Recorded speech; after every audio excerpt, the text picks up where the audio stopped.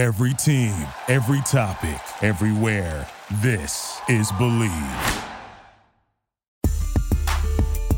I feel good. I've been training for the last few months pretty hard.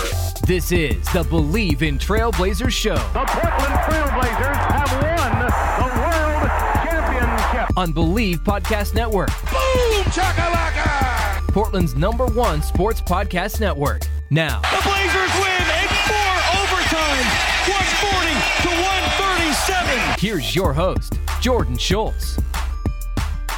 I am feeling a ton of excitement as we are just days away from tipping off in the NBA Bubble League in Orlando, Florida. I am so stoked to get back to sports, get excited. If you have not yet, I am, and I'm also excited for life to feel somewhat normal again, or as normal as it can right now. I've still got a ton of other emotions flying around my head, though. Fear, uncertainty, curiosity as well, also right at the top of my brain next to that excitement. What I do know, though, is that most of us are feeling all of those feelings together. Fear, uncertainty, curiosity, all of you guys listening have to have that, and gals listening have that feeling as much as I do. So let's try to shake off all the anxiety and focus on the fun that is coming up soon. The Portland Trailblazers are not short of cool storylines leading up to resuming play either in a few days. There's the Skinny Melo that you've been hearing about. Instead of Hoodie Melo, now it's Skinny Melo. How Nurkic and Collins are going to affect the offense coming back. And, even better, Dame Dolla just celebrated a birthday inside the bubble. Oh, and on top of all that, Charles Barkley thinks that the Portland Trailblazers will beat LeBron and the Lakers in the first round of the playoffs. Crazy prediction. Bold. There is so much to unpack from the last week and going forward, and we're going to do that all right now. Jordan Schultz sitting in with you for episode 28 of Believe in Trailblazers on the Believe Podcast Network. Believe is Portland's #1 sports podcast network. We believe in our teams. Do you believe? If you have any burning questions about Rip City you want answered on the show, or you heard something I said, you want to tell me I'm crazy, hit me up on Twitter on the Air Jordan with an O. This show available wherever you get your podcasts: Apple Podcasts, iHeartRadio, Spotify, Google Play, Stitcher, Luminary, and TuneIn. All right, so we're going to focus on all the good stuff going on in the world of the Trailblazers this week. Of course, we're getting close to watching actual NBA games again, and fans of Rip City, including myself, we have a ton to be excited about. Teams have been in the bubble in Orlando for about a couple of weeks, depending on which team you were. The Blazers, one of the later ones to leave. Now they're getting ready to tip off July 30th. We'll start it off light, though. Damian Lillard, he actually had a surprise birthday party put together by backcourt mate C.J. McCollum while they were down in Orlando. It was so cool of him. He put this together for Dame while everyone inside the bubble there is kind of just trying to fight the different restrictions that they have and entertain themselves. So really nice gesture by C.J. McCollum. And personally, I think it speaks to the great culture in the Blazers locker room. I mean, C.J., he went all out here reading this. He got in touch with Dame's fiance, getting his favorite foods and drinks lined up. Oh, some of the spreads sounded really good. I think they were like lemon pepper wings. That sounds amazing. Short ribs or spare ribs. Good choices for food for Damian Lillard from CJ. And basically, Dame wasn't aware of anything. It was a surprise party. Dame was hanging out at the pool on his birthday, and then Blazers guard CJ McCollum told him to come to the restaurant for dinner. And Dame didn't think anything of it, just went back upstairs and went to sleep in his room. And then CJ and the team, they had to FaceTime Dame, get him down there. And it was really cool, a nice gathering that was covered by the media because of Dame giving a very specific message to his teammates, and that was this. My only ask as a birthday gift is let's not waste our bleeping time here. The storyline for the Blazers, of course, entering the bubble. They've been told repeatedly, Portland just outside of the playoff picture. They're hearing it. We're hearing it. But Zach Collins and Jusuf Nurkic coming back from injury really helps. I know Dame's excited about that. The return to health for the Blazers as a whole. The lineup's just looking a lot better, obviously minus Trevor Ariza. It has led a lot of people to the belief that they can find a way into the playoffs and potentially make a pretty deep run while they're there, even going in as the 8th seed. That belief being pushed further by Charles Barkley, as you'll hear in a minute. Damian Lillard went on to say this to his team, though. I wanted to share that message with the team just because, I think the easy thing to do would be to come here and, make up an excuse if we haven't played in months. Guys haven't played, we rusty. We weren't comfortable. We're not used to playing at this time. It's a lot of, ways out the back door. So I just wanted to make sure that we understood that it's a great opportunity for us, to come out and make a push in the playoffs. Everybody's basically starting from scratch. Everybody's going to be dealing with a little bit of rust, and it's a great opportunity for us. So let's not come out here and take the easy way out, and basically waste a month and a half of our time. I don't think that's coming from the competitor inside him. I think that thought is coming more so from him as a regular human being and just a regular dude. He's been separated from his family as well as other NBA players have for the foreseeable future. Dame just had a kid. I don't think he's even one yet. And it is very important to Lillard that time away is used to do something meaningful. Although he has got to be excited, once again, bringing up the team that is fully healthy, minus Trevor Ariza deciding not to take part in the bubble. And, of course, Rodney Hood still fighting that Achilles injury, devastating Achilles injury from beginning of this year. And then you've got excitement with Nurkic and Collins coming back that you've got a very legit shot at the playoffs. I mean, he and the entire league, basically, except 8 teams, hold up in one spot, trying to entertain us fans while risking their health. So while you're excited what pieces you have coming back for the Blazers, I really think that this is more from a human aspect of Damian Lillard's psyche. We've continued to deal with COVID day in and day out, and you've seen the lines between sports and real life become very blurred. Pro sports leagues and its players, they are now dealing with the same stuff you and I deal with every day. Do they get paid a ton more to do that and to deal with it? Yes, but that shouldn't matter. So when Dame steps up to remind his teammates, hey, don't waste time here, hopefully the entire team listens. There is some excitement from his thought process, though.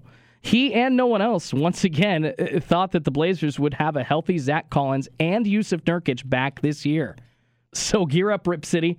Let's see if the Blazers can make lemonade out of some lemons. In other awesome Blazers news, Carmelo Anthony has remade himself into a slim player that is much more reminiscent of the younger guy that we saw in Denver and New York. He's officially been dubbed Skinny Melo and said the physical transformation was prompted by head coach Terry Stotts, saying that he's going to be playing the 3 starting small forward with the loss of Trevor Ariza during the Bubble League. The story goes, this is from The Spun, that Portland Trail Blazers forward Carmelo Anthony was spotted on the court working out, and he looked good doing it. This is all a quote from The Spun. The veteran NBA player appears to have lost a significant amount of weight during his time away from the court. Anthony has earned several nicknames during the course of his career. However, he's been tagged with Skinny Melo since the video came out earlier this week. Not including the video in the podcast because there's really no audio except a basketball bouncing. The real cool thing about this is that Melo actually didn't lose a ton of weight in his own explanation. He says he actually only lost about 5 pounds overall, and that what he did was much more of a weight redistribution to get lean and closer back to what he looked like when we saw him when he was younger. Here's a quote from Melo himself about what he did. This is a quote from me. I had that in the back of my mind once the coach told me the position that I'd be switching back to the 3, Anthony said. I kind of challenged myself to get down to that weight where I feel comfortable with playing the 3, comfortable running around and utilizing things I can do within our system from playing the 3. That was a big motivation for me to come back at the exact weight or around that weight, 230, 235. I haven't seen that since early in my career. So now it puts me back in a mindset. This is Melo, that from a confidence standpoint, knowing I was able to get back to that. On the court, I feel good. I feel healthy. I have a lot of clarity, too. And that was all part of the plan. All great things from Carmelo Anthony. Just really excites you as a Blazers fan. And he has been balling his arse off up to this point in the season. Prior to the NBA's decision to suspend the season mid-March, the 10-time All-Star rounded into form early on. 43% from the field, almost 38% from three, 84% from the free throw line, 15 points a game.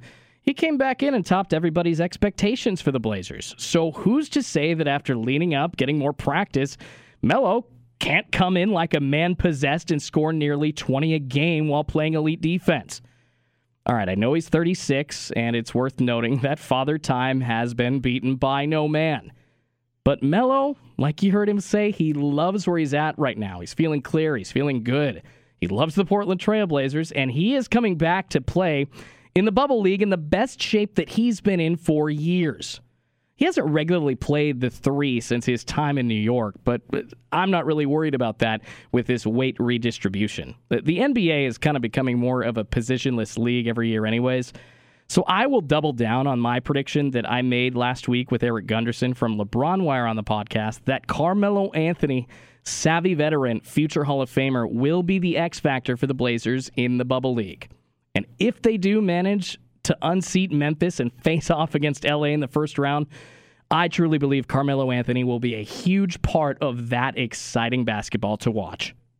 Switching gears, a lot of discussion about the return of Jusuf Nurkic has been making me wonder, are the Blazers the best team out of the playoff picture right now?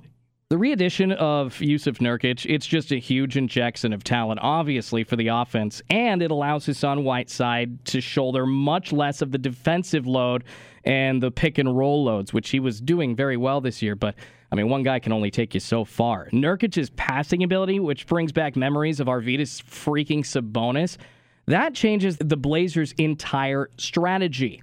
If he's in the middle dealing tough bounce passes as he's getting doubled up, there's always going to be a shot there created for Dame, CJ, Melo, or whoever, Gary Trent Jr.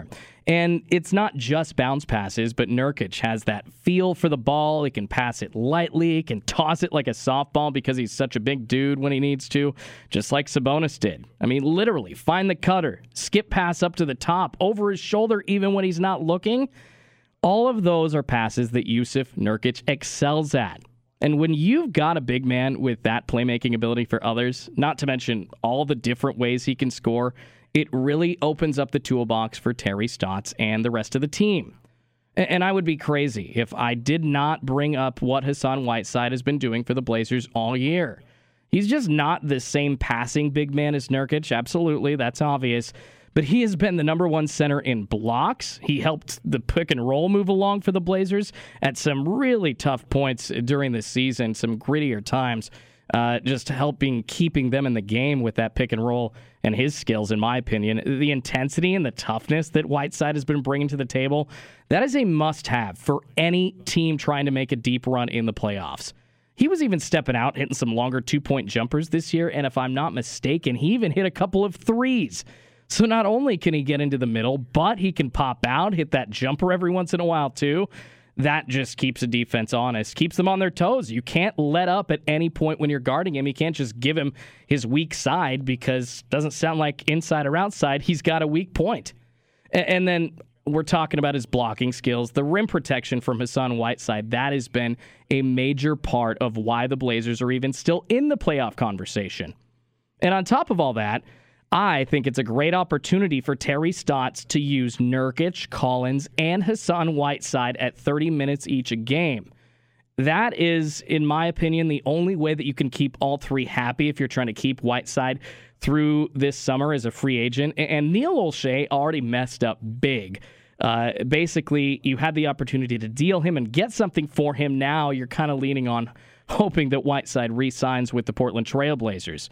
And I know Neil Olshey denied that he was shopping around, seeing what he could get for Whiteside, but it's just smart basketball. It's smart business. Whether that's true or not, the Blazers need to keep Hassan Whiteside past this year, or they risk losing that equity and value that trading Myers Leonard and blowing up half the roster last year supplied them with.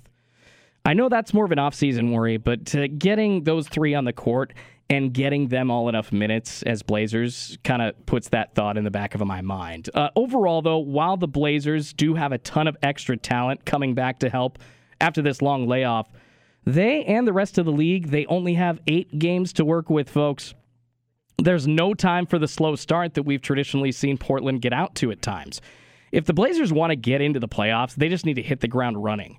So 8 games, you're looking at that. I think that they need to go 6-2. Yeah, I believe that a minimum of 6-2 will get the Blazers into at least forcing that play-in tournament against the Grizzlies.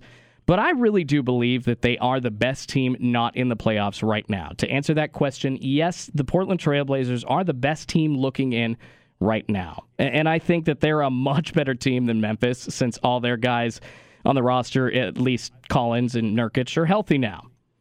So are the Portland Trail Blazers even better than that? To go past all of the nice things that I just said about them, though? Now, I think they are very talented, but someone we've all become familiar with thinks even higher of Rip City. Charles Barkley predicting that the Portland Trail Blazers will get into the playoffs and beat the Lakers in the first round. That's right. He's been one of the loudest voices from the national media in support of the Blazers the past couple of years. I love it. Every time he talks about them, I hit it up here on Believe in Trailblazers, so we're going to do this again. Ever since Damian Lillard has come into his own and proved to the league that he was a legit star, Sir Charles, he has been showering Rip City with love. Here's his latest Blazers love showing through when he was asked about their chances in the Bubble League.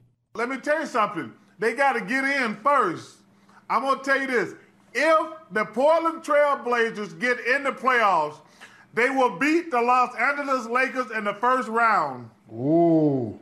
Oh, that is bold. That is pretty bold. Barkley had a good reason for his belief, and he went on to defend his point and talk about it. And it's kind of been the theme of this episode of Believe in Trailblazers. Team health. The Blazers are healthy. Having both Zach Collins and Yusuf Nurkic back on the court is going to have a significant impact, especially on the defensive end for the Trailblazers. Barkley going on to say in a quote that if Nurkic and Zach Collins are healthy, you know Dame and CJ are going to do their thing.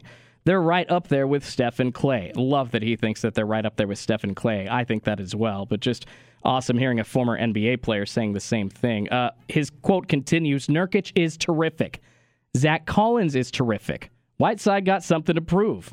He's going to be a free agent, but the Trailblazers got to get in first. So, is he taking that prediction a little too far? I'm having trouble with this one since we have not seen the Blazers play a game yet for the NBA restart. Barkley, he seems confident making this point about Portland, though, mostly because of the Lakers' roster issues that they've got right now.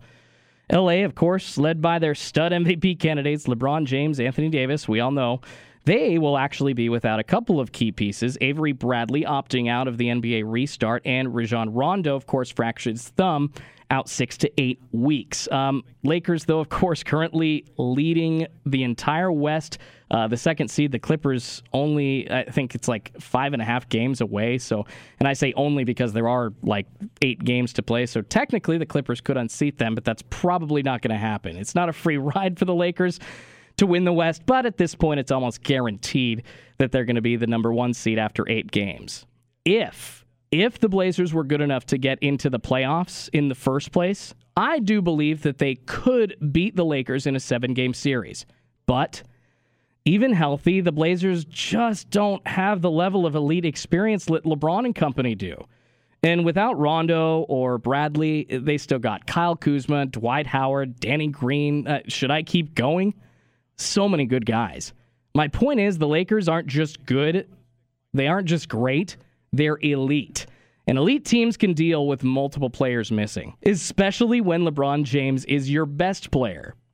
The one advantage I see for the Blazers is that if they did face off against LA in the first round, they would match up very well size-wise since Melo is being pushed back down to the 3, so Nurkic can be in the starting lineup. As much as I love my Blazers, though, I'm not totally convinced that they would just beat LA hands down in a playoff series.